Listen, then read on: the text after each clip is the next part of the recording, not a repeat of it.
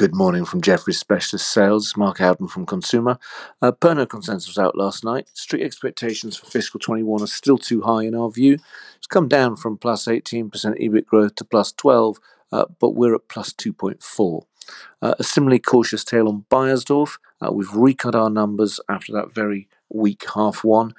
We're looking at mass personal care not recovering. We're looking at La Prairie struggling in this travel retail environment, would stay out of the way.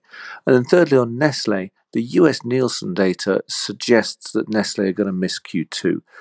Plus 4.6% last 12 weeks versus I think we've got a plus 8 in our model for Q2 for North America. Add on to that some risk of double counting online, some risk to emerging markets, and Europe probably seeing a similar shape. And I think Nestle could easily deliver a -3 or -4 versus the street at plus 0.3. It's not priced for that. Hi, it's Alex Turner on the discretionary stocks. Focusing on the budget today, we have a retail note on looking at Kingfisher as the key winner from the spending spree as a boost to housing. Next, M&S and ABF also benefit from furlough end bonuses. Not so great for the grocers who face a headwind given the incentivization from food out-of-home consumption, although some of this offset obviously by a boost to the food service wholesale. In leisure this morning, we're focusing on one of our top picks, GVC. They've announced further investment in a US joint venture with MGM, which adds even greater credibility to their leadership aspirations. There's no value priced in for GVC's US investment. If you assume a DraftKings valuation, you'll see an over 100% share price upside for GVC. And lastly, we hosted the whole management team at Boohoo last night. Lots of detail from this and comfort given around the supply chain and next possible times that we can hear from the company. Let me know if you'd like further. Good morning from Mark Koffler in Resources. Starting with the miners, it's worth flagging a brief research report out from Chris Lefemina today, looking at Rio Tinto and explaining why that is still his top pick in the miners, despite a very good run year to date.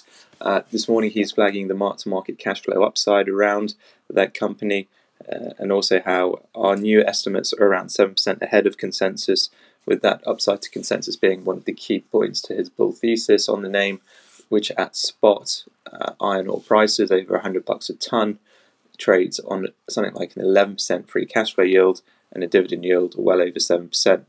Alcoa also reported some pretty decent numbers, enhanced by productivity gains and cost savings.